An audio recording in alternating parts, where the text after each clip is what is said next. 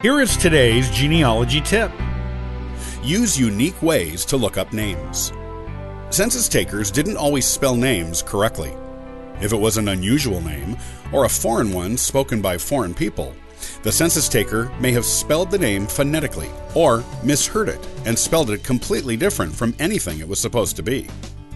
You may think your ancestor is not in the census, but this is because you haven't checked using all the search methods that can lead you to them.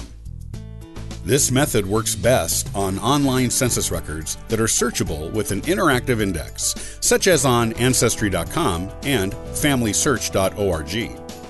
Try the following search methods to discover your ancestor. Search by first name only, with an age range, gender, and location.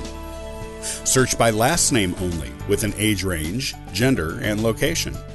Search only by age range, gender, and location with no name.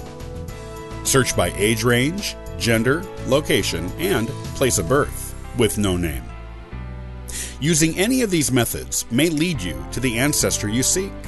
You'll know the person when you see them, even if their name is spelled completely incorrectly. They'll be even more obvious if they are living with recognizable family members you already know. Remember, not everyone made it into every census, so your ancestor may legitimately not be there. But using these techniques will weed them out if they were recorded.